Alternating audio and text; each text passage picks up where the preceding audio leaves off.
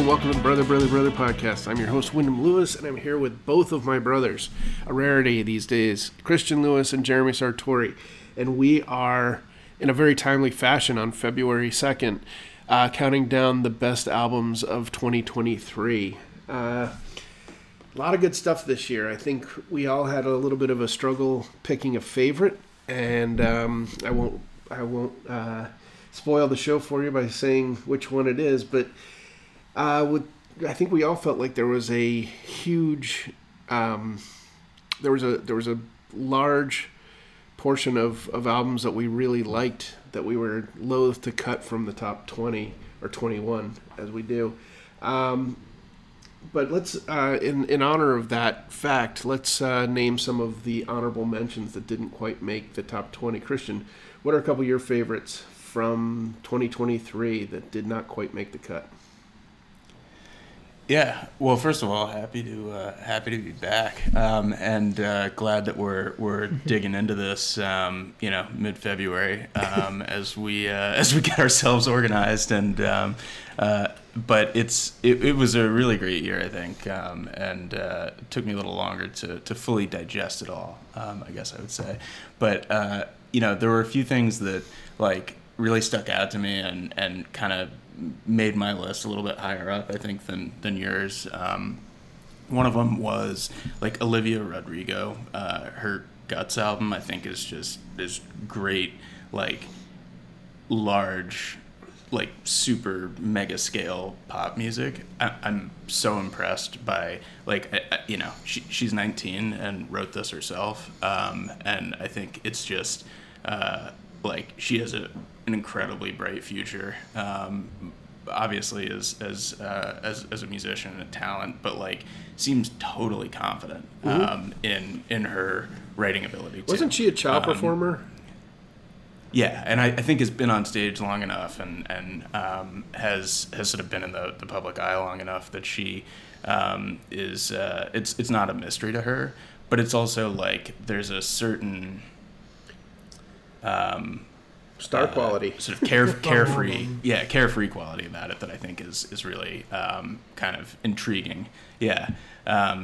I also have I particularly like lines that are simultaneously written for radio edit and the live album quality. It has a 90s late 90s rap quality to it where we've actually written two versions of this lyric just so that the kids can sell or can buy our albums too.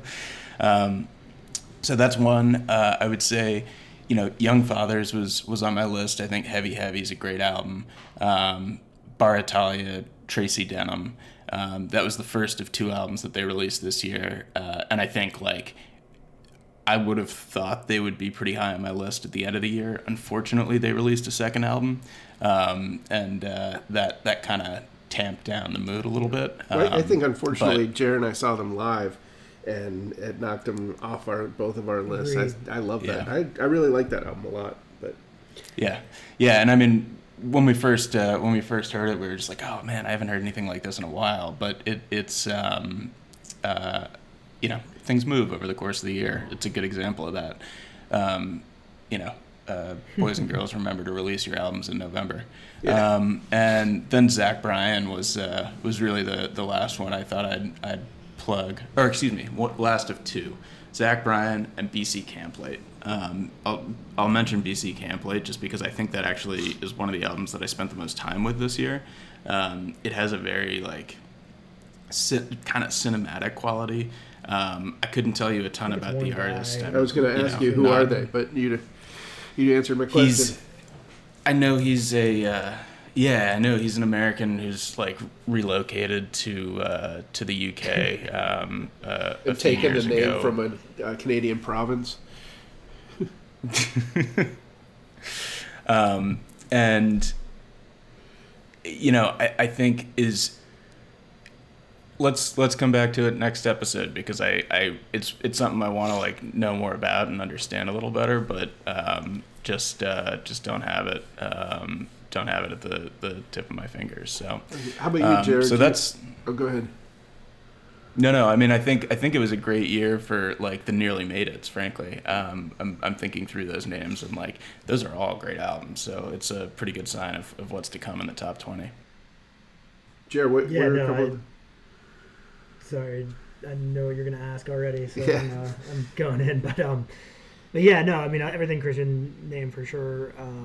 And then I'll just emphasize the Zach Bryan one was a bit of a surprise for me because I like country music quite a bit, and I'm definitely hooked into a certain aesthetic with country music, and sort of poo-poo the mainstream sort of radio selling out the stadium, and this guy kind of does both, which is unique. And it felt a lot like also, I know none of us are huge like Bruce Springsteen fans, but we like portions of his catalog, and I really thought that album, like, there's a couple of tracks on there that sound like outtakes from like Darkness or Born in the USA that are really kind of good bangers and good like just universal pop songs that kind of cover a lot of ground.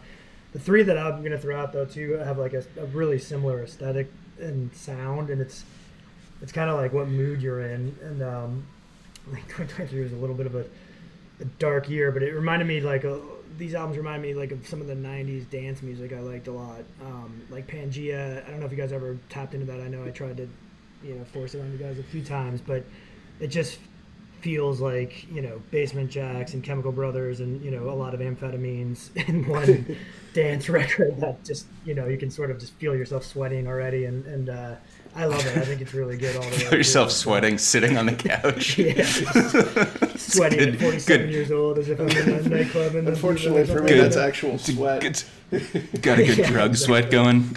That's just my fireplace, I really like the Kalila album and the Livy too, for the same reason. They have like really, I don't think like anything about those records are ultimately like super unique except for really good vocals, like female vocals, and then just the dance grooves are really familiar to me. That's like this kind of house / drum and bass like stuff that's really subtle, and I dug those because of that. They both kind of hooked me, and I know they were higher on my list. And then I know we kind of touched on the Sufjan Stevens album, which I would just say go back and listen to it.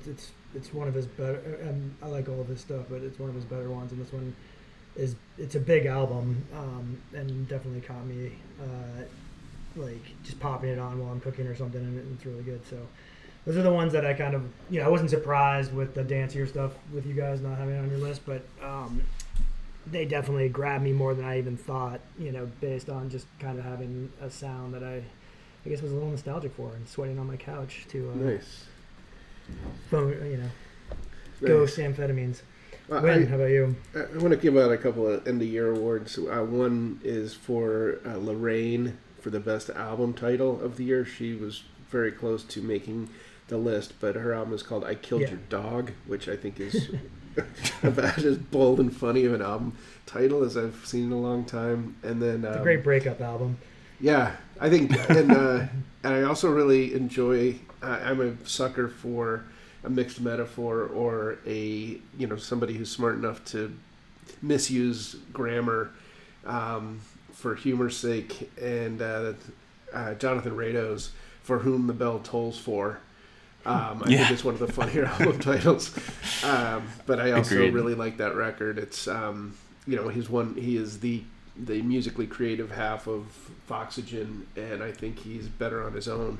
Frankly, I love a couple Foxygen singles, but he's got a pretty sustained career as a producer in front of him. He's actually soundtracking or doing the score for a friend of the pod, Gabe Bernini's upcoming horror movie. So that'll be a lot of fun. And then just last but not least, certainly not least, is Lana Del Rey.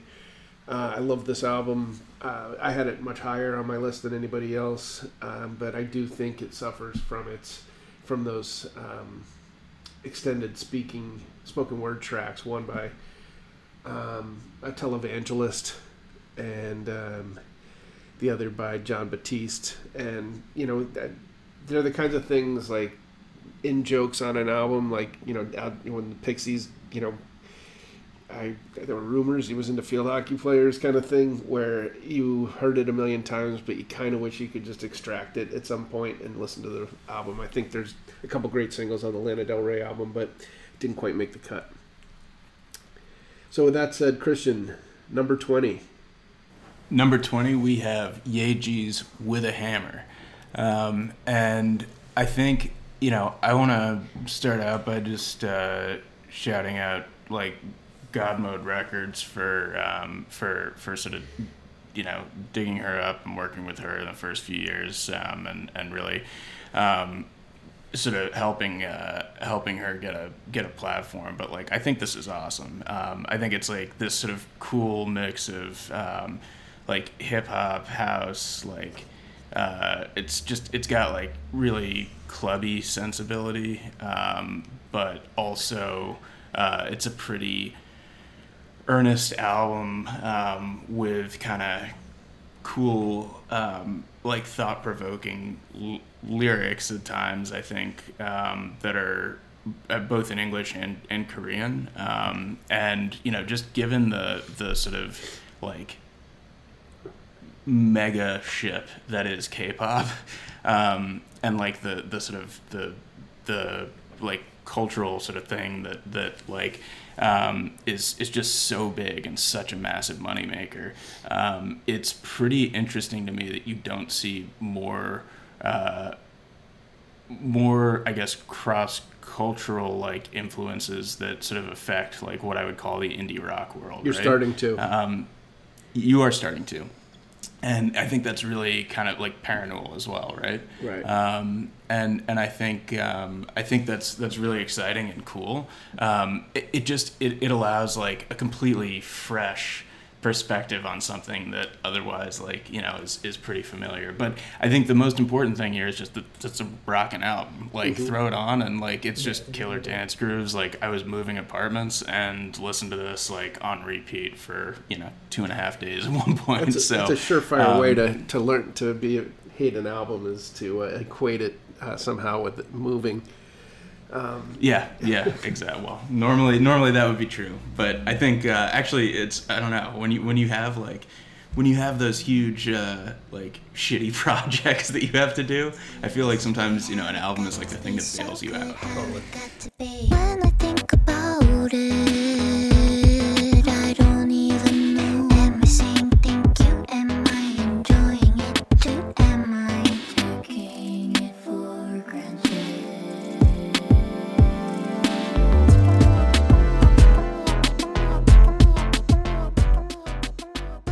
And so number 19 is Yola Tengo's This Stupid World, band and an album that we all love, and who gets dinged probably a little bit for consistency. And we've talked about that a lot with Spoon and other artists that are just so consistently good. And Yola Tengo has had a very, very long career at this point. It's 40 plus years. And they've yet to put out a stinker. They've yet to put out even something mediocre. Every album they've ever put out has been good. And this is no exception. You're absolutely right. And I'm the one who didn't include them on my list. You guys both did. And I think it's worth saying that like if I thought they benefited from three guys it's like three fans of college rock talking about how good they are, I probably would have put them on the list. You knew they would be on the list from somebody high enough to old reliable.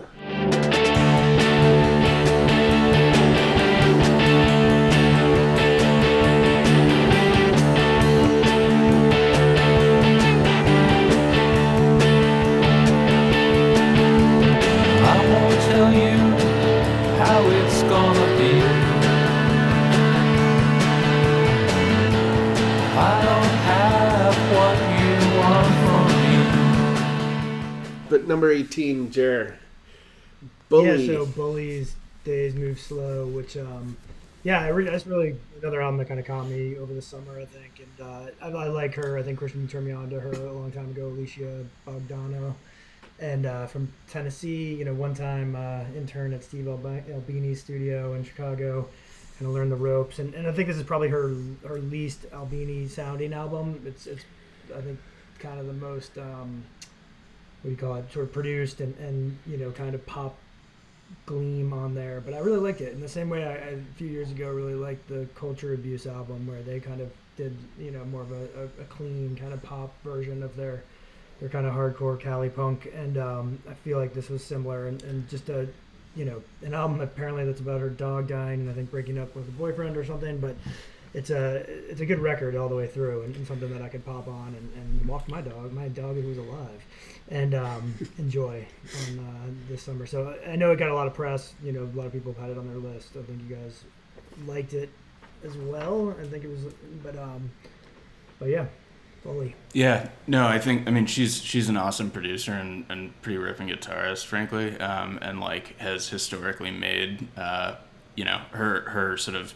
like has had a very public like love affair with Nirvana and the work of Steve Albini, as you say, and it's like for that reason it's like you go in expecting to hear one thing, and like this comes out as a pretty clean pop record in a lot of respects, but like it had a couple of my favorite songs of the year on it for sure, and thought it was really good. Yeah, one of you guys, I forget which one of you, made the Joan Jett comparison.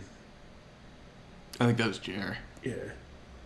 Yeah, probably. I mean, I can't remember doing that, but it is a good comparison, so I'll take credit for it. Get you out of sight, like living before you were gone. So I read up on the afterlife. I don't believe in Jesus Christ, just somewhere we can all belong. And days move slow, I'm living in the same black hole. There's flowers on the grave. All right, well, up next is number 17, and that's a record that I champion probably more than anybody else. It's Melenas, Ahora. And Melenas is a all-female group from very north of Spain. And I just put it on, and the first thing I said was, somebody's been listening to a lot of Stereolab. It's got that same sort of krautrock drumming. It has... it's synth heavy. It is got multiple. Everybody in the band, I believe, sings. It's just a really cool Euro album, and succinctly, we'll just, for people who know, I'll just say these are acolytes of Stereolab, and an album that I really. I love this record. I have it's almost like a line in the sand where if I hear something too late in the year, I don't usually bump it up that high just because I hadn't listened to it as much, but I think it's a great record. I was actually popped it on the other day. It's another one that, like, if I'd heard it earlier, and I think you did send it out pretty early, and I just didn't pick up on it till late. But you've got to relax your standards. I heard shit in mid-January that I was still including on this list. Well, you were under a desk in the cage, so yeah. More time to sort of ease into things, but yeah, no, I love this record. I think it was great. I was really, and it's also Spanish language, so yeah. And so yo no hablo. No, I don't understand the lyrics, and it doesn't matter. And I've got a couple of those on my list, and you've got some on yours as well, which is kind of crazy.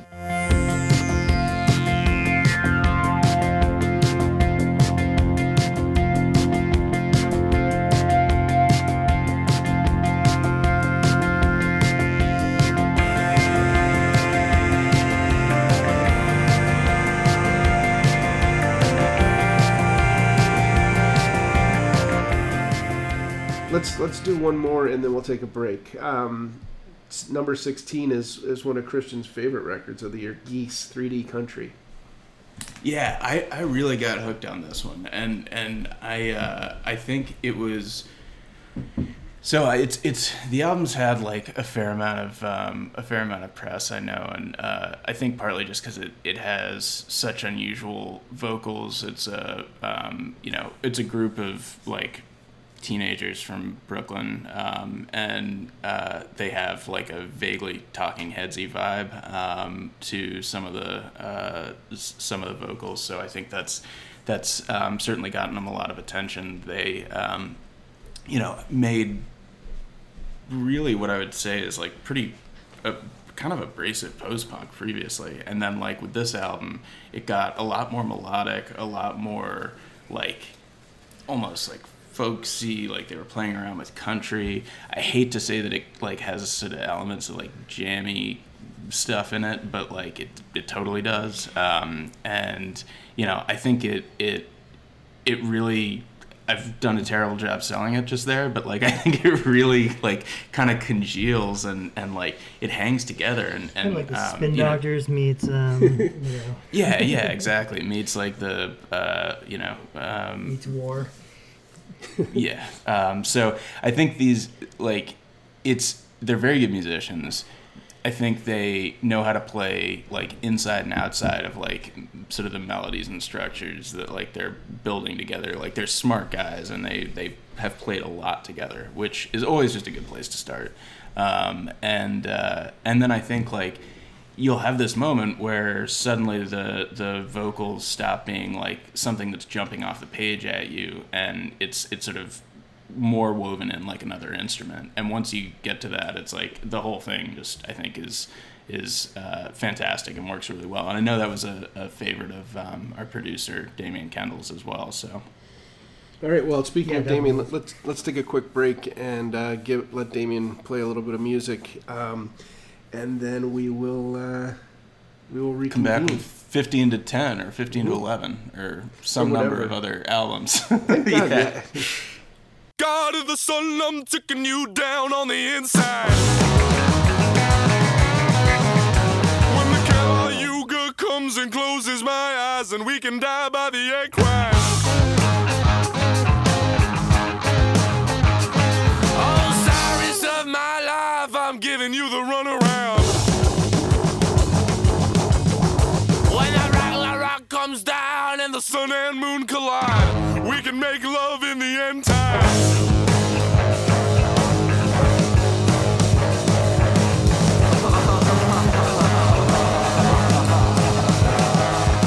Media of peace, I'm trying to find the downside.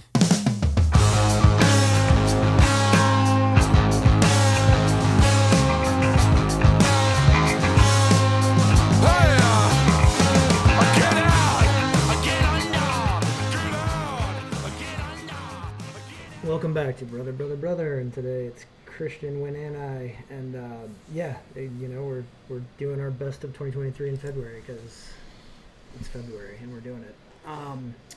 Next album, we're on to number 15, and this is an album I think Win and I both really liked, and Christian, I don't know if you got too into it, but Slow Pulp and their album Yard, and Slow Pulp's currently out of Chicago, originally Wisconsin, Madison, and a band that definitely benefited for me, at least seeing them. I happened to be on a trip out in Northwest, and it was in Oregon, Portland, and they happened to be playing down the street, and went, and it was just a great show. And it was one of those shows that opposite of Bar Italia for Win and I, where it actually made me explore more of their catalog and kind of, check out the band a little more. And originally, the band was childhood friends who've been playing, I think, together forever in Madison, and then put out two EPs as Slow Pulp, but then added Emily, I want to say her last name, I'm forgetting, but it might be Messers or something, to the vocals once they started recording albums, and really kind of changed the band's sound. But they had a little bit of like shoegaze, a little bit of like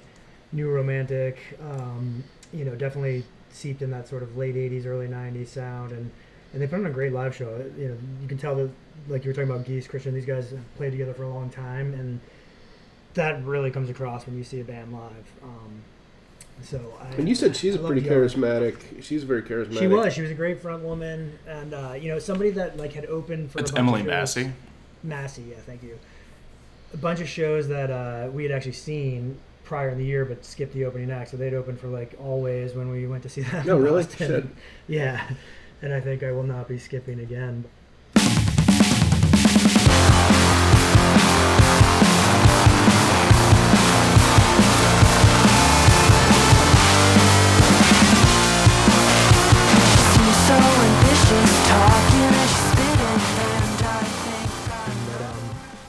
Yeah, great album, and I'll throw it to you, Win, for Parannoul, the South Korea spiritualized at 14. In our tour of world music with Wyndham. Yes. No, I have 2 foreign language. Global sounds. Yeah, I have 2 foreign language bands, but it's not very world music. It's very identifiably. I mean, it is actually, because my actual comp for them, Spiritualized is a good comp, but I almost feel like it's, and I will probably send people running for the exits when I say this, but it feels like this is a one-person producer, very mysterious or very cagey about any sort of biographical information, but I would say it's somewhere between Sigur Rós and Coldplay. It's a huge sound, but that sort of huge contained sound. And I sort of caught into it because, I listened to it and I realized that it wasn't in my native tongue of English. It is in Korean. But then I thought about it, and I don't understand a goddamn thing Sigur Rós says either, and I love them. So I think this is a really good record, and it has multiple purposes. I mean, you can throw it on in the background and have it be, sort of, just a big, bold, because there is no stops in it. It's every song has sort of a wall of sound that it rests on. But I don't know. Did you guys give this much of a listen, or I loved it. Did it fall on deaf ears? No, it's a great one. Absolutely everything you said. Sigur Rós is actually a better comp for sure, and it's another one that I don't know. It didn't quite make my top 20, but it was there, and I still am kind of popping it on. And I have a couple of the songs on 2023 playlist. It's a total unique album. The language doesn't matter at all. It's just a cool sound and song structure. It's great. Yeah, it's almost like in the Sigur Rós case, it's almost like the vocals are an instrument, not a conveyor of meaning.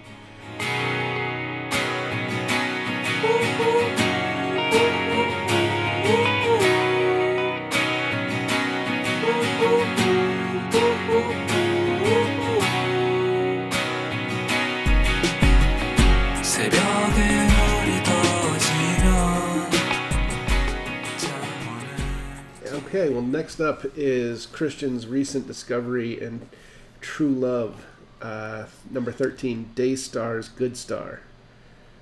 DAIISTAR was very highly ranked for me this year, and this was a January discovery that most certainly benefits from the fact that I actually do the tallying and scorekeeping here, so it fired up the ranks, rigging. But yeah, absolutely, and ballot box stuffing and everything else, but wanted to make sure that this one gets out there. So these guys are based in Austin and they're signed with Fuzz Club, which is the record label in London that has King Gizzard and the Lizard Wizard and the Black Angels. So just based on that pedigree, and I think we would probably give it a listen. It's like absolutely on brand for that type of neo psychedelia. I think they've toured last year with Brian Jonestown Massacre, begging the question, how the hell is that guy still alive? And Dandy Warhols as well. So I mean, truly, this band sounds like they could be the third partner in the documentary Dig. It's also got these sort of cool inflections and grooves of Manchester, and I realize I'm talking a big game here, but it's a great album. I really, really like it. I think you guys have had a chance to give it a listen so far, have you? It's called Good Star, by the way, if I didn't mention that. Yeah, I really like it. I really like it, and it came on my radar probably too late. I think it actually came on my radar after I'd made my list. But it is, again, I think we said at the top, every single album, I think from 5 to 38 could easily fit on the top 20. Yep, agreed. Yeah, agreed. the rest is just made up. So I think that's DAIISTAR. Recommend everybody gives them a listen, because I really haven't seen a lot of press out there for them, and I think this may be one that like slip under the radar a little bit. So they're probably playing at a small club near you sometime soon. They sound actually like a lot more professional for the size of their scope. It's a really tight band. It's a good album. Yeah, they're produced by Alex Mass from the Angels. So they've definitely got. They're super plugged in, right? Like they've got all the right friends to be the next big psych rock band, and just a great look on the album cover from Alex Capistrano, their lead singer, who's wearing like the full Adidas tracksuit, which is just a statement. I don't even know if it's intended as a joke, but I love it. It's just a great look, like the 2003 Ali G.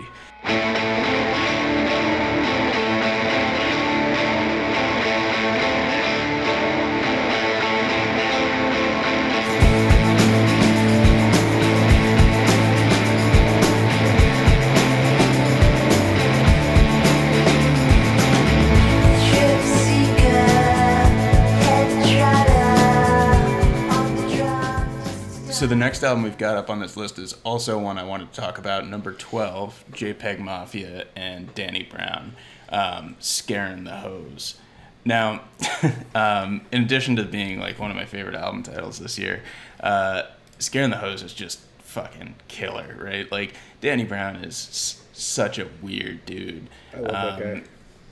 Yeah, he's absolutely great. And then we have JPEGMAFIA, who is a Baltimore native, and who has been making pretty killer music for the last 10 or 15 years even, and I think has come up with all the interesting influences of Baltimore club, but like is just come out into his own in the last few years as like a killer DJ producer. And I think this is just a absolutely like bonkers combination that I wish we'd thought of sooner. So he's these two guys got together, made one of the best rap albums of the year. If you want to talk about amphetamine sweats on the couch, Jeremy, I think this is probably the album to listen to. So it's off the wall. Like it's pretty aggressive, I guess is pretty much all I'd say. But aside from that, it's one of my favorite rap albums of the year. It reminds me of like a Grave Diggers or something where you just have a collaboration that just works from the get go. It's like Run the Jewels. Run the Jewels, right? It's actually also one of the few albums outside the top 5 that all three of us had on our top 20 list. Uncut with that top side, my brain fried. Don't do drugs, had 2 plugs, you ain't just died. I'm up late, no talk show, things pop up, got flow. Truck with a hoe, had a bankroll. Shop never closed, if it ran slow. Ain't no way, God could never did shit for me. Came up off that sky, had that recipe. So from there, I think we are turning it over to a true love of yours, Wyndham, and another that I think all three. Oh, yeah. Well, certainly that you and I had on there, and I think Jerry, you like this as well. But Mitski's "The Land Is Inhospitable, and So Are We." Yeah, I'm a huge Mitski fan, particularly Puberty 2 and Be the Cowboy. And then I thought the more recent album was kind of a misfire, and I was a little bit afraid that might be start a trend in her, catalog that was maybe not going to be so pleasing. And then this one came out, and to me, it's a return to form. I think it's back to her sort of classic mix of incredibly intelligent, thought-provoking, emotional lyrics and just really amazing sort of hooks, it's got, I mean, the first song, which was a single, has a choir doing background vocals, but it I love that song. It's so good. Like, the opening lyrics of that album are just sweep you away. I think it's amazing. And it's a record that grew on me as the year went on, like all of her stuff. You know, I tend to, you know, I like it at the beginning. It's nothing that, you know, it's a very, to, you know, use a bad pun, very hospitable kind of sound. But then it always, like, digs its claws in as, you know, with repeated listens. And I do think she's one of the best artists working, period. And, you know, it's funny, I saw her 5 years ago at a place called Mr. Smalls in Pittsburgh. I flew out to see her show, and it was so electric. It was such an incredible, it was right when she switched over from being, you know, sort of taking the usual tact of, you know, fronting a band to really, like, making it more of a theatrical performance. She came out in shorts and a t-shirt and was and knee pads and was performing on it was just a desk and chair in the middle of the stage, and she managed to turn that into a full-on theatrical performance. And it was, and it, you know, and as she has always done, came out at the end of the show after the encore and just thanked everyone for listening to her. And for some reason it was so sincere and so I don't know, it's just a beautiful kind of gesture. And I was like, I turned to my friend Sam and I just said, you know, this is, you're never going to see her in a place this small ever again. And true to, you know, it's amazing you could get that out given how heavily you were sobbing in that moment. Honestly, it was moving. I'm not kidding. It was really cool, and it was. No, I know exactly. It's so nice when somebody feels like earnestly grateful for the fans, right? Like, it's we joke about it, but like that's kind of what this is. That's how this works. Yeah, and I've never heard anybody do it so. The opposite experience when it happens, so the other way, you know. Yeah, no, but I had never heard anybody so sincerely come out and, you know, it wasn't a thank you Pittsburgh, you know, it was you know, it was like a plea almost. It was like, you know, I can't believe you guys would come listen to my music, and I'm really. I can't believe anyone in Pittsburgh knows my music. Yeah, exactly. It was, but anyway, it was. I think she had done the transformation from that, you know, sort of playing bass and fronting a band, or playing guitar and fronting a band, and this kind of, you know, almost character inhabiting kind of performance. But she is now, you know, selling out 5 nights in every, in, you know, 5,000 seaters, you know, doing 5-night residencies in every city in America, every big city in America, and she's gone sort of stratospheric, and it is great to see because she's a huge talent. So anyway, I think we're going to take a break, and then we will come back and hit the top 10.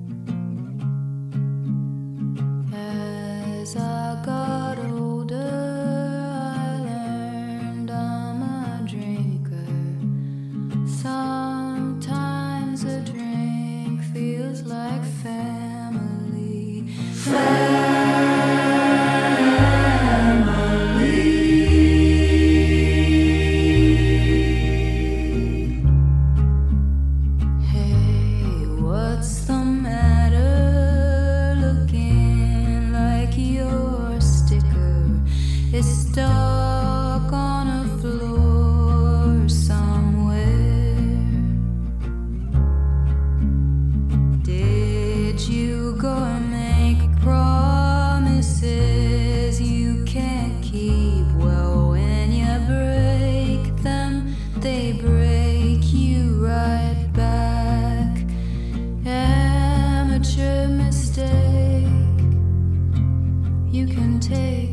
me.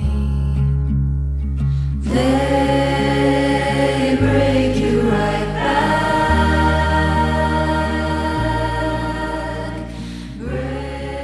Welcome back to the Brother podcast, where this week we are going through our best albums of 2023. Up next, we have number 10, The Tubs, Dead Meat. You want to tell us about this one, Jeremy?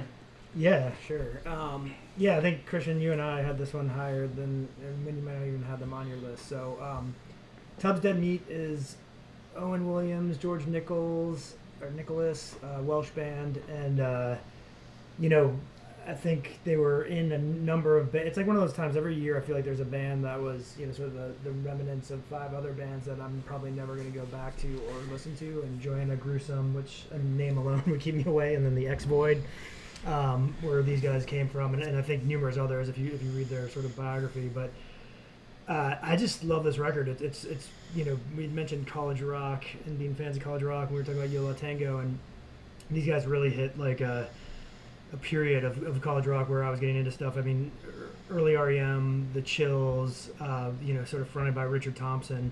And I think the thing that Williams really does, I like his voice quite a bit. It's definitely very, very reminiscent of Richard Thompson, but they just are really catchy. Like, there's a band that isn't afraid of a good hook or good melody, but still having that kind of like fuzzy jangle going on, and short songs, short poppy, songs about just sort of either being in love, out of love, poking around, slacking, all the things that you sing about in your 20s.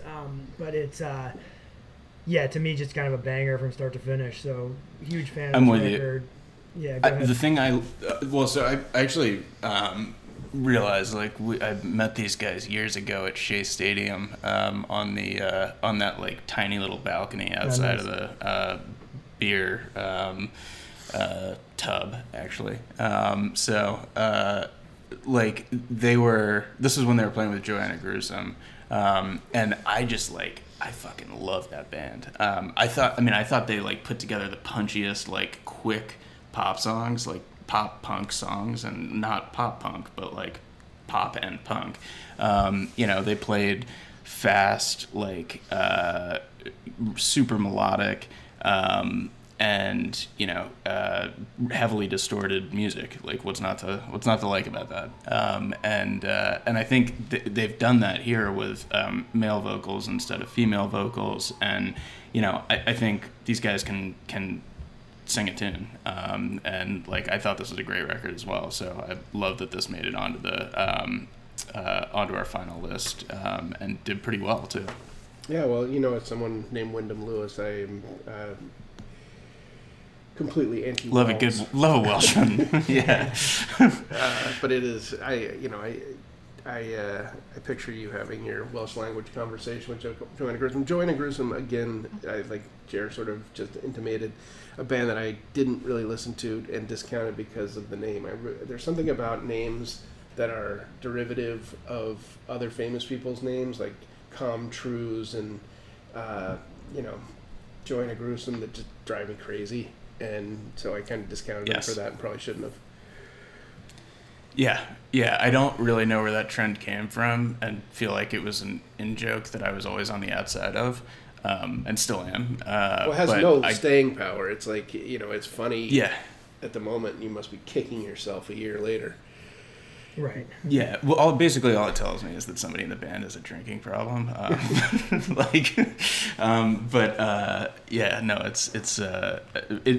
Ignore that completely and listen to the old Joanna Gruesome album from like 2013. I think you'll love it, actually. Listen to the Tubs, Dead Meat.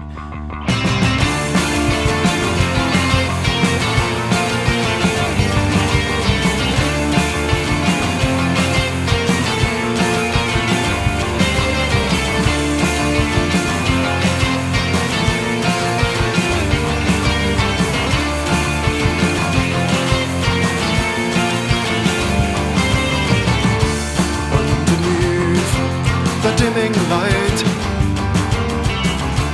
I've told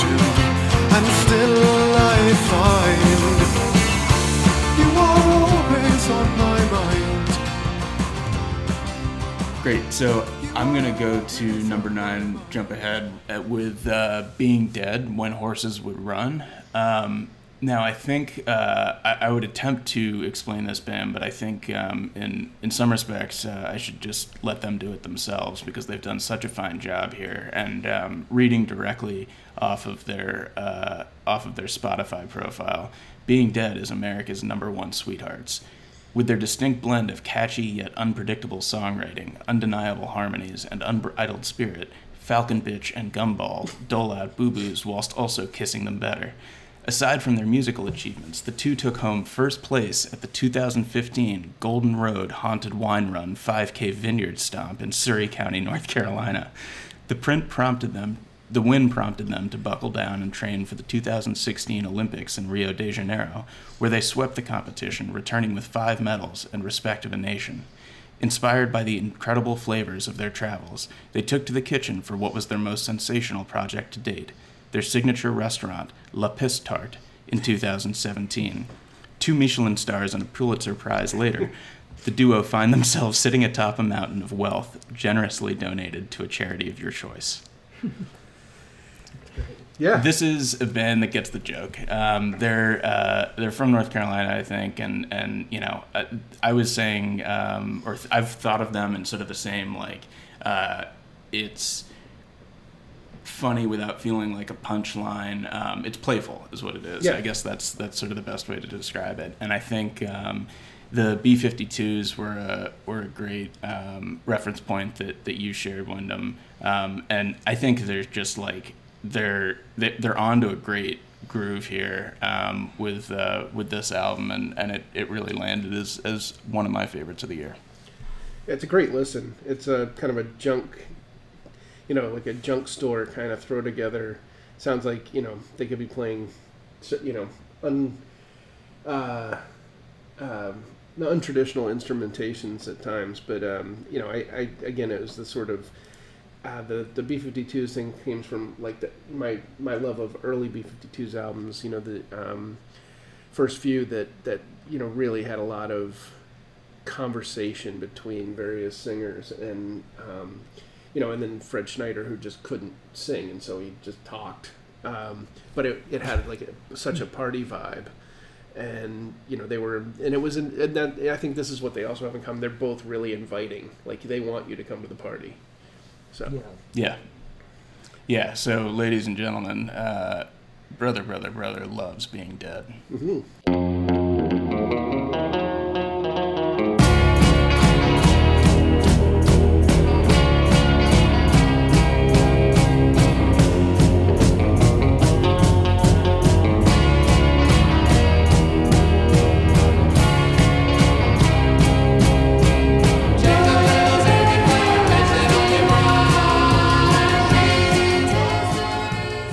With that, we can turn it over to Wyndham for your number 8 album of the year, Hit Parade. Yeah, Roisin Murphy and DJ Koze. I finally figured out how to pronounce Roisin. Say both of those. Yeah. But I'm going to share the lead on this one because I know this is one of Jeremy. Jeremy had it even more highly ranked than I did. It's just they've been putting music, they've both been putting out music for, 25 years at this point, I think. And Roisin Murphy is a Irish singer who transplanted to Stockholm some time ago. And DJ Koze, I believe, is German, Jer, is that right? He's German, yeah.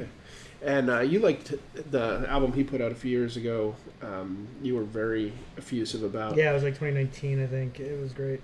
And I think the two of them together just, it's, it is, and again, this is a compliment, not not slagging anything. It's a great album to pop on and just have going on in the background because it is, it's just so warm and, it's got catchy hooks. It's kind of reminds me a lot of like Alison Goldfrapp's stuff. There's a lot of, they all kind of came up in the same era, and I think, that's really the closest comp I can think of. But I mean, if you've listened to Roisin Murphy, Roisin Murphy, Robin, all those sort of people circulating Annie. It's kind of like a club aesthetic, but they're full-on songs, you know. Yeah. And I think it's definitely like comes from a dance scene, and I like this record a ton too. When it was high on my list, it was definitely an album purely because I played it so much. It just was an album that like I did pop on constantly, and Koze is probably, I think, one of the best DJs out there for the style that I like. He blends a lot of stuff, but also like deserves, I think, double billing on this record too. Like definitely like matches what she's doing and doesn't nothing gets overshadowed by like the music or the DJ. It just kind of fits perfectly. Songs like Fader and Don't You Know and stuff like that. It's an album you can definitely just pop on. It reminds me too, I mean, I don't know, you probably agree, but it's very European in a way. It is. Like, there's no getting around that. Every comp I've given you is European. Yeah, no, totally, and it's definitely of that scene. You can definitely feel like you're, at a club or a cafe or something, and I loved it. It is like, or wherever the hell they play music. In well, no, Europe. it is the discotheque. It is the ultimate Discotheque. daytime and nighttime record in like the Greek islands. Yeah, it's like the morning after and the morning of and the night of. It's a great record. Yeah, I love it. Like a 1970s Italian pornography soundtrack or something. Yeah, or a Lesbos. But I also think we sweat out the amphetamines from to come down. We loved. I know we also all loved Roisin Machine. Yeah.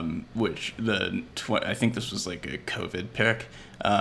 When like none of us had seen a human being in person in like 6 months, and we were listening to the Irish Transplant in like Sweden's like club album, and just like, yeah, I fucking love clubbing. And it's like it really, I mean, for me, I think Roisin Machine was I just stylistically very different, didn't have DJ Koze, and I loved that. I thought that album was like one of my favorites of hers. But you know what? She's like such a sort of legend at this point. It's like she's not going to put out something that's anything short of like highly listenable and good. And I think it sounds like this was just the perfect sort of blend of DJ and singer, for and you guys. We praise you, Roisin Murphy, for putting out awesome club music at 50 years old. Yeah. Which is awesome. So what I know of you is that you're based in England. Yes. And you're a woman. Fuck's sake. So I'm gonna go over it over and over again. All over again. Anyway, next up is probably the most talked about and celebrated album of the year in most circles, and the band that looked like they're having the most fun of anybody in history. It's number 7 is boygenius' The Record. And let me just say quickly before kicking this to Jeremy that I apologize to our millions of fans and the cast and crew of Brother here, because in the time that I've been fucking around getting this list ready, boygenius actually announced their retirement. So they're no longer a band. They were when we were going to record this originally. And with that new information, Jeremy, over to you. Yeah. Well, I mean, you announced your retirement only so you can come back for your reunion tour, right? So they'll be back. But I mean, this, when you said it, I mean, you got Phoebe Bridgers, Julian Bigger, and Lucy Dacus. Dacus, sorry. All on their own, having solo albums in the last 2 to 3 years that either graced our lists, and many critics, all critics pretty much across the U.S. and Europe and the world. So they're sort of like the Taylor Swift super group of indie rock. They have a huge, people love this group and these women, and this album, and it's one of those ones that having all that information, I tend to want to go the other route and be contrarian. And when I pop this album on, I just can't because it's fucking good. All right, I'll do it then. So I really like. I know this is neither the time nor the place, but I'll do it anyway. I just don't get it, and I really like. I'm predisposed. I'm like, there's so much priming that's going on. Like everything I read says they're amazing. The live shows are supposed to be amazing. They're friends with these really cool people, and like they're a super group of indie rock. But it literally sounds to me like an album that was written by 3 different people, and like it almost doesn't even hang together. Like I don't understand what the band is. Yeah, I hear it differently. Like, I definitely can hear each song is written by, you can certainly tell who wrote what, and they take the lead on those songs. But I think it's just, they're good harmonies. They play well together, and they're great harmonies. Are good. I mean, yeah, it's hard to do that. And I think in general, supergroups don't work. And I think his album, I would say almost the complete opposite. Like, I would assume it would be everything that you just said, Christian, but I actually totally think the opposite. Like, I disagree. Works pretty well together. Everybody disagrees. I mean, I get that I'm the outlier here. It's like it's something I'm not hearing. Yeah. No. I know. I'm coming out as the as the only person who didn't like this record. I like them on their own too. I think they're all put out great records. So, it would be hard maybe that's the difference. Like, yeah, they would be on their own. Yeah, no, I mean, if you don't like their solo stuff, but it gets to a point where you hear so much praise that I wanted to be like, okay, like enough. Yeah, I mean, there's definitely room for backlash, but who gives a shit, and also they're, it's a... Totally. I want to know how do I... No, exactly. I think I'm a very small speed bump on their road to success here. But I hear what you're saying. I feel the same way, but I feel that way about Taylor Swift. Like, it's not speaking to me. Yeah. But, I'm also 50. And I guess that was really... right, yeah, fair enough. Or 1975, who I just don't get. Yeah, that I don't get at all. To, and I'm like, I don't understand this. That's all it is. Is like, I want to like it, and there's plenty of goodwill here. I just sounds like haven't been able to make through the...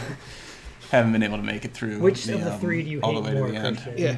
Which actually... Oh, that's good. No, don't. I know what you're about to say. The singles are...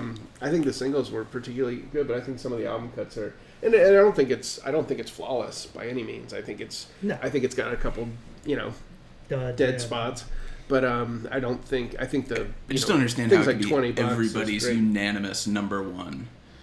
I don't know what it was. How is this the thing that... unanimous. I mean, if it was in top 5, I can see how it could be in the top 5 for sure. I mean, even like a Taylor, as a Taylor Swift example, like, even if you don't like the record, I think it's pretty easy to see why people do, or like why with Taylor Swift, or I can understand the same thing. What are you trying to say exactly? Well, I don't like her, and I like what Wynn said, but I get like that it's that well done, or that it's like that. Yeah. That works. That it's appealing. Yeah.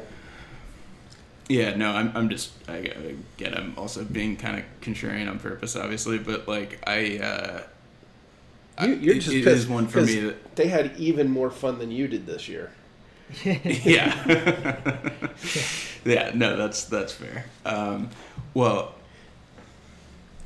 so it's your number 2 album of the year. Wow. And you're number 10, I guess, right, Wyndham? Probably, yeah. Yeah, Jeremy's number 2 and Wyndham's number 10. Yeah, and I honestly would say, like, and I'm not trying to defend it as my number 2. It's a great record, but it also, some of it had to do with the fact that, like, it just works really well. And I, kind of, like I said, the opposite of what you were saying, Christian, like, I actually just kind of respected the fact that it actually, like, it's hard to do that with 3 musicians, 3 different songwriters, and that's why bands break up all the time.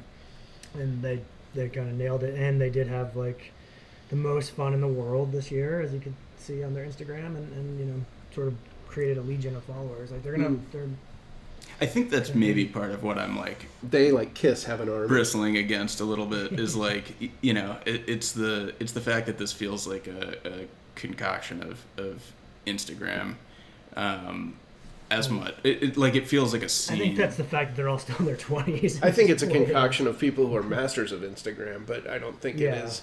I don't feel remotely like it's, that it's, big, it was cooked up in a focus group or anything. I really, it has a authenticity in it. Right. It was a happy accident. Yeah. Yeah. I think it's just three people like each other. Well, anyway, I'm glad they're dead. Met you at the dive bar to go shoot some pool. Make fun of the cowboys with the neck tattoos. Ask you easy questions about work and school. I'm trying to be cool about it, feeling like an absolute fool about it, wishing you were kind enough to be cruel. Should we go to the number 6 album, which was ranked super high, which I'm embarrassed to say. I don't know nearly as well as I should, clearly, but which was ranked very highly on both of your year-end lists. So maybe kick it to you, Wyndham, for Jess Williamson, Time Ain't Accidental. Yeah, it's funny. I think, again, we talk about the timing of releases and how that can kind of flavor, our lists. And I think back and realized that Margot Price put out a record at the very beginning of last year that I think was really pretty great. And then I only heard, and I only heard of Jess Williamson because of her collaboration with Waxahachie with Kate Crutchfield on last year's album Planes, which also made our list. But her solo albums, and I'm late to the party certainly, but I think this one particularly, I think it's excellent. The best of that sort of Americana singer-songwriter-y records that came out this year, and I've been listening to it heavily. We're going to see her this month in Boston, and I just think it's a really well-written country album with a lot of hooks, and I'm not going to really over-explain it. Go ahead. Yeah, I mean, I've known her for a long time through. She's been on Mexican Summer forever, right? Okay. And is part of their catalog, and I think she's been cutting an album a year or two, every year or two since 2014 or 15 or something like that, I think, and so have been sort of familiar with her on the periphery for. And it's a name that you see and wouldn't necessarily. It doesn't necessarily immedially stick out. No, it's got that anonymity of the middle, the mid Atlantic coast, sort of. Yeah, Jess Williamson is 200 of the people I went to school with, both male and female. So it's no, it's a tough. It's like putting out a record as Tom Smith, but. I think she, that being said, she really distinguishes herself musically. Yeah. She has her obvious, patron saint is Lucinda, and Steve Earle, that kind of flavor. But, I think she's pretty traditional country when it comes to arrangements and things, and she's just a really clever songwriter. Songs like God Is Everything and, which is literally a song about praying. God is everything. And she's from Austin, Texas, and now resides in LA, and I think has been based in LA for a little while. But you hear both. You definitely hear that traditional Texas songwriting style, and then, and a little bit of the Guy Clark thing of being stuck in LA, and sort of feeling soulless.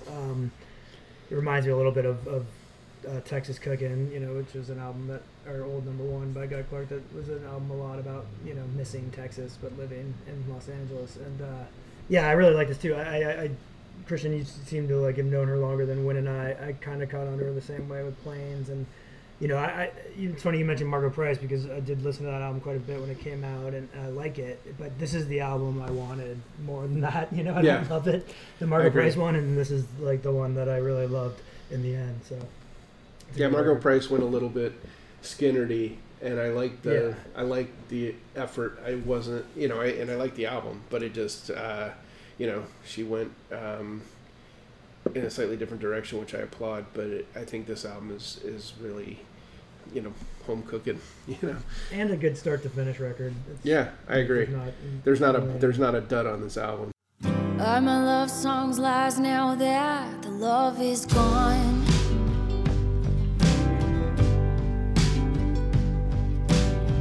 There's a one about forever and loving you in a past life or whatever.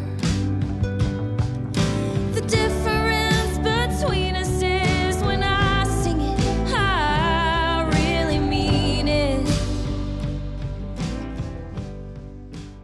Anyway, next up is a brother favorite and a not so well known artist, Dazy, D-A-Z-Y, at number 5. Christian, Other Body. Yeah, this is definitely a favorite of ours, and I think we should start by saying that Out of Body, which was the 2022 album by Richmond-based artist, was sort of our first intro to the band, and it's James Goodson, who is like obsessed with the same musical reference points that we are. He loves the punk pioneers and the sort of CBGB era. The Cars, AC/DC, Dead Boys, Manchester, sure. Yeah. And I think has put together an album, like basically a solo album that I believe he essentially plays and programs himself, and then as a touring act that goes with it. But it's like all of the sort of blissful punk with like power pop inflection that just sounds like a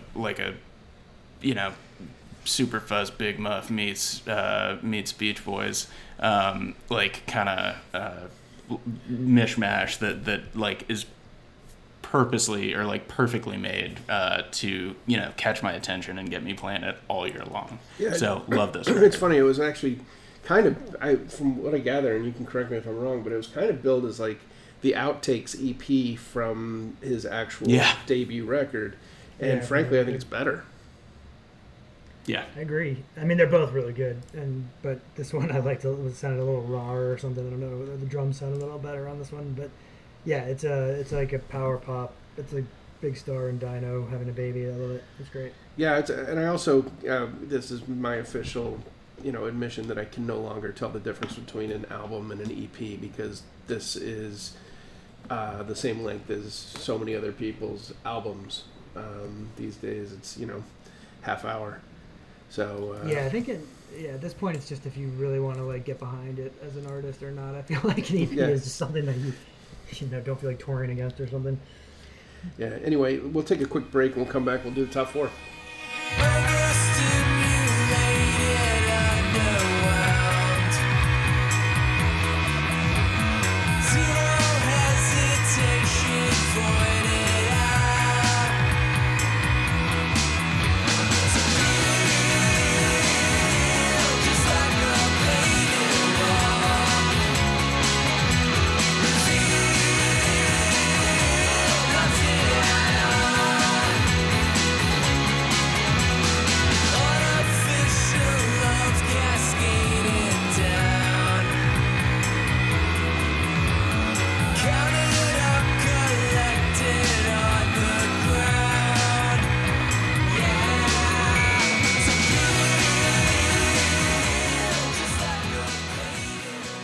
Welcome back to the Brother podcast. We are doing our annual top 21 for 2023. We're doing it a little late, so forgive us the delay, but I think we put together a pretty good list. And the next up is number 4, and it's Noname's Sundial. And I love this record. Jer, hit it. Yeah, I think definitely up there with probably my favorite hip hop album of the year. And No Name is is Fatma Naina Warner, Chicago raised, Bronzeville raised, grew up on a ton of jazz and the kind of her stage name, No Name, comes from actually a book club she has called the No Name Book Club, which is, kind of specializes in black authors and radical political texts and things like that. So I think all of those things I just said, jazz, radical, texts and books are definitely, politics are definitely what you hear on this record. It's a cool album, and there's some guest spots from like J Electronica and some other artists, but yeah, it's got that sort of like the politics of like a Public Enemy or something, or but even in like a modern day kind of delivery, and but definitely has that jazz sampling and background, so like Tribe and things like that, and almost like spoken word sometimes. It's I think just an album that really grew on me, and I know you guys loved it too, but it's the catchiest Fuck the Man record of the year. Yeah, it really is. And the catchiest use of like some kind of really hardcore jazz samples and things like that too. I just thought her delivery's great. It's fierce, there's a lot of like, she says a lot, on this album, but in a way that really kind of keeps it going, and I love this record, and I know you guys did too, so I won't say much more than that. But and she, interestingly, sorry, I did catch one nugget. She kind of came up via Chance the Rapper in that Chicago scene. So she was on a mixtape, and that's where people kind of got her and encouraged her to do her own stuff. Yeah, I think she was initially, poet before she was a musical artist, and the writing is really impressive and dramatic and interesting. It's a lot. She's awesome with words.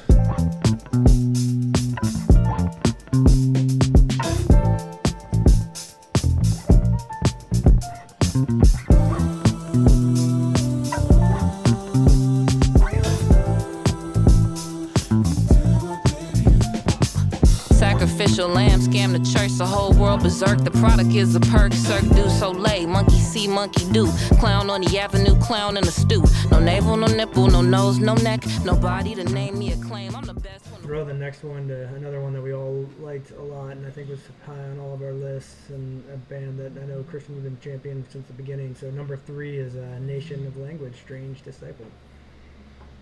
Yeah, and no, I mean you're absolutely right. I've been beating this drum for a while. I think they were my number 3 this year, and had actually yeah, that's right. And I looked at our 2020 list, and I think their earlier album Presence was my number 2 that year. So I've been loved them for a while. I think great performers.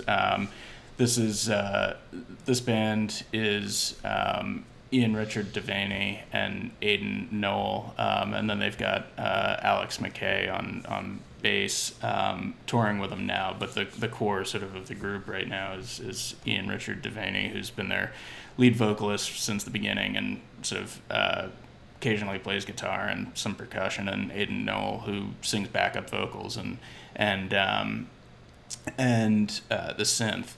I think they're a married couple, no? I have no idea. Yeah. But they have been sort of mainstays of like Brooklyn performances for 5 years or so, maybe 6, and were one of the sort of hardest working bands in the biz for a long time. They've since really like found a great sort of I think constellation of support in the music business, from like getting the support of like KEXP, and I think like Fabrizio Moretti is he has a side project with Ian, and I think they're just getting like plugged in a way that's really just sort of been great for the band's trajectory. I would liken them to a sort of Matt and Kim, in the sense that like the instrumentation is pretty stripped down, so you're not getting like layers and layers and layers of instruments. These are synthy love songs, right? Or synthy pop songs. And they're fucking great. And if you like listening to if you like a voice and a synth and maybe some bass and guitar in there, like, it's just killer. And they have these like incredible melodies and hooks that like that really pull you in. I remember September Again was like the first song that I was just obsessed with on that album, Presence. And then again in this album, Strange Disciple, you've got like just a bunch of these earworms that are really tunneling their way in. What'd you guys think? It reminded me. Well, obviously, the first inference is OMD, who I think a lot of people in the States don't realize had as extensive a catalog and as major an influence as they did. Because everybody thinks so. They were on the Pretty in Pink soundtrack, or they were on a couple John Hughes soundtrack. But they were actually a very, very influential band in the 80s over in England and were really good. And the sound is definitely akin to OMD. This album particularly reminds me of an album that I had listed, I think, as number 1 the first year we did this, or the second year we did this, which was Hookworms. And I think that Hookworms got disbanded under horrible canceled. They got which was too bad, because it was a really good band. But I think I think it was 100% merited that they got the takedown. But yeah, Nation of Language is this album I probably listened to as much as any album this year, and I'm just recognizing now for the first time that Christian and I had the same top 3. Oh, really? Yeah, Nation of Language was both of our number 3.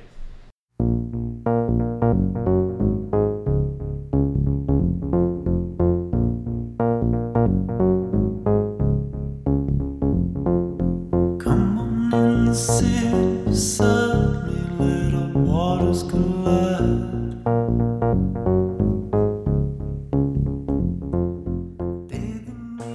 So with that, let's turn to the number 2 album of the year, Jessie Ware, That Feels Good. Wyndham? Yeah, this is the album I definitely played as much as anything this year, and that scene in High Fidelity when Jack Black throws on, I think it's Jack Black throws on Beta Band, or no, John Cusack throws on Beta Band. It's John Cusack, yeah. And Dry the Rain. Yeah, I'm gonna sell. Watch this. Yeah, I felt that way about Jessie Ware. Anytime I turned it on for other people, anytime I played it in someone else's car, or out on a boat this summer, I think I sold Jessie Ware albums. I sold as many Jessie Ware albums as I did Sun Volt records in 1995. It's just a fucking banger fest. There is, and it is unapologetically a awesome disco record. The first 2 songs, if you're not moved by, if your ass isn't moving by in the first 2 songs, then you don't have a pulse. You're Bar Italian. Yeah, I mean, it's like you literally can't. I mean, that bass line is just fucking killer. Yeah, and there are certain times when it's like the beginning of Saturday Night Fever. It's like, it's insane. Yeah, I just think too, like, it was, she's an interesting backstory. She was she's 40 years old. She was a backup singer, and I think, electively a backup singer, because I don't think she wanted to be a front person. And, she comes from I think her dad is like a famous reporter, television presenter, and she was following suit. I think she was actually a sports reporter as a journalist when she was younger, and she went to school with Florence and the Machine and Jack Pignanti, and sang backup for both of them. And we're big fans of both of those bands, but she was the sort of powerhouse backup singer for both of those. And then I think as she got a little older and more confident, stepped out and put out her own stuff. And the last couple albums certainly have been absolutely phenomenal, and she is every bit a star and a front person. But on this one, it just, I don't know. It was like she got Chic to back her up or something. It's, I mean, they're just absolute instant classics. And and I think those last two records, What's Your Pleasure and That Feels Good, are like, I mean, it's everything likable about the disco era, sort of like it's hard to make distilled the into cocaine, the free love, it's the perfect exactly ecstasy pill. You're like, oh wow, this goes so well together. Yeah, I can't praise it highly enough, and I believe it was Damien's number one, which it's which means nothing and has no impact on our. It's on impossible our to ignore this record. It's just too fucking in your face and awesome. But with that said, it doesn't feel like a cover album. You know, it feels. No, it definitely feels like it's yeah, it feels retro, but not imitative. I wake up in the morning and I ask myself, what am I doing on this planet? Goddamn. Might as well impress myself. I'll buy a purple leather jacket. I want it. I've got to have it. Now, wouldn't it be nice to have a little freak out with some company? Ooh, yes, please. Put the day on ice, pour a cocktail. Mix your joy with misery. So many nights with tears in my eyes, just dancing myself to sleep. So many faces, so many places, so many destinies. Beautiful people everywhere, everywhere. Beautiful people, beautiful people, beautiful people everywhere, everywhere. Anyway, that brings us to our number one album of the year, which was a shocker of a unanimous choice. Not a shocker for any reason other than I didn't think you guys listened to this as much as I did this year. And it is Yves Tumor's Praise the Lord Who Choose, but which does not. I'm going to leave it at that because the album title is, it's an album title I've been tripping over since I started. It's been really hard to proselytize about Yves Tumor, and I just call it Praise the Lord. But yeah, Jer, you and I saw Yves in Boston this year at a very undersold concert that he undersold, but a great show. Blew the fucking doors off. Yeah, and also I would say, like, if you're at an undersold show and the audience is as into it as that audience was, that's always a great sign. You know, it's like everybody that was there, including ourselves, and we certainly, again, we're probably the oldest two of the show, was there and loved this album and loved Yves. And so, yeah, and also, you know, original name Sean Lee Bowie, you know, via he's in Italy now, right? Or they are in He's in Turin, Italy. Yeah, they are in Turin, Italy. I think from Knoxville originally. Yeah, from Knoxville, moved around, but at a young age kind of really hit the world and you know, started putting out some music with Miki Blanco and the Berlin label and dance label, which is escaping my name, but the name is escaping me, I should say. But yeah, no, I mean, somebody who's definitely been pretty global and got the fuck out of Tennessee at a young age, you know, and just a super creative person. I mean, musically, you know, I think we talked about this album when it came out, so definitely Bowie, TV on the Radio, Prince, you know, 9 Inch Nails. There's just a lot of really cool genres mixed in here, and yeah, an album that like has aggressive points, has dancey, industrial, industrial noise, and you know, like you said, when I listened to it, we liked the last record and the EP quite a bit, and I did listen to this all year, but the show for me was definitely like the best show I saw in 2023, and that always makes me dig back into an album. Yeah, and I will say it was number 2 show for me, just behind the best show I've seen in probably 10 years, which was Model Actress at a like 50 capacity club, where the lead singer went nose to nose with every single person in the room. It was an experience. That band rips live, and their album, had potential on my list but didn't make it. But just a second to shout out Model Actress as probably the best live band going right now, and Yves Tumor is a very, very close second. Yves Tumor, I kind of consume as like a as a visual artist almost as much as a recording artist. I love the music, but there's so much there's so much style, and they're such an imposing figure. I think that's part of the the amazing part of it's like an art project almost. Yeah, the live show is that there is incredible amount of thought and effort put into styling the singer and the band, and also it's inescapable that it's a huge person. So doing arty stuff. I mean, I don't know what Yves Tumor is, 6'4", but it's an imposing figure, and it really does feel 6'6" on like several inch heels. yeah, it does feel like a multi-dimensional art project because there's so much thought put into styling everybody, styling the stage, and really styling the music. Classic. I mean, so the class. What's so funny to me is like, and sort of digging into the like rock persona here, and then also the music. It's like I'm still like learning how they fully connect. But I think it's what I love about this is that like all the reference points that you'll see like written about it's like he has these sort of like Prince sensibilities or like David Bowie-esque in the sense that he's like he's like cutting through hierarchies of like whether it's gender or race or nationality or nationality or whatever. It's just it's like deconstructing all those different sort of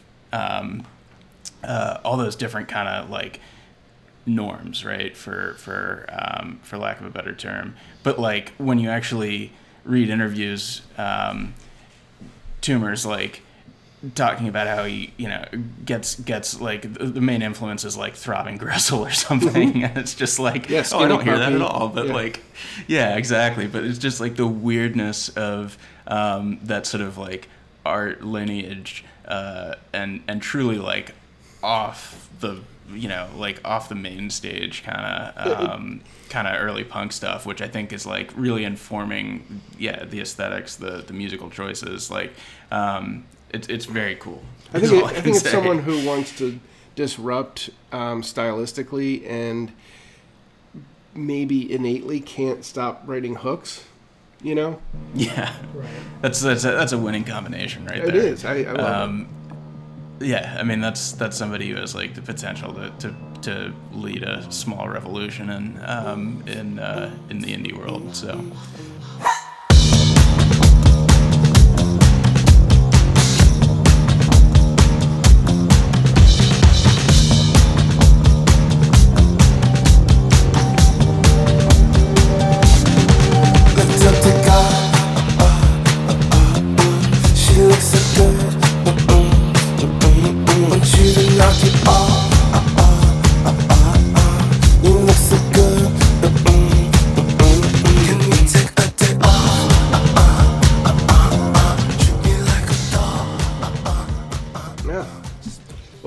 We did it.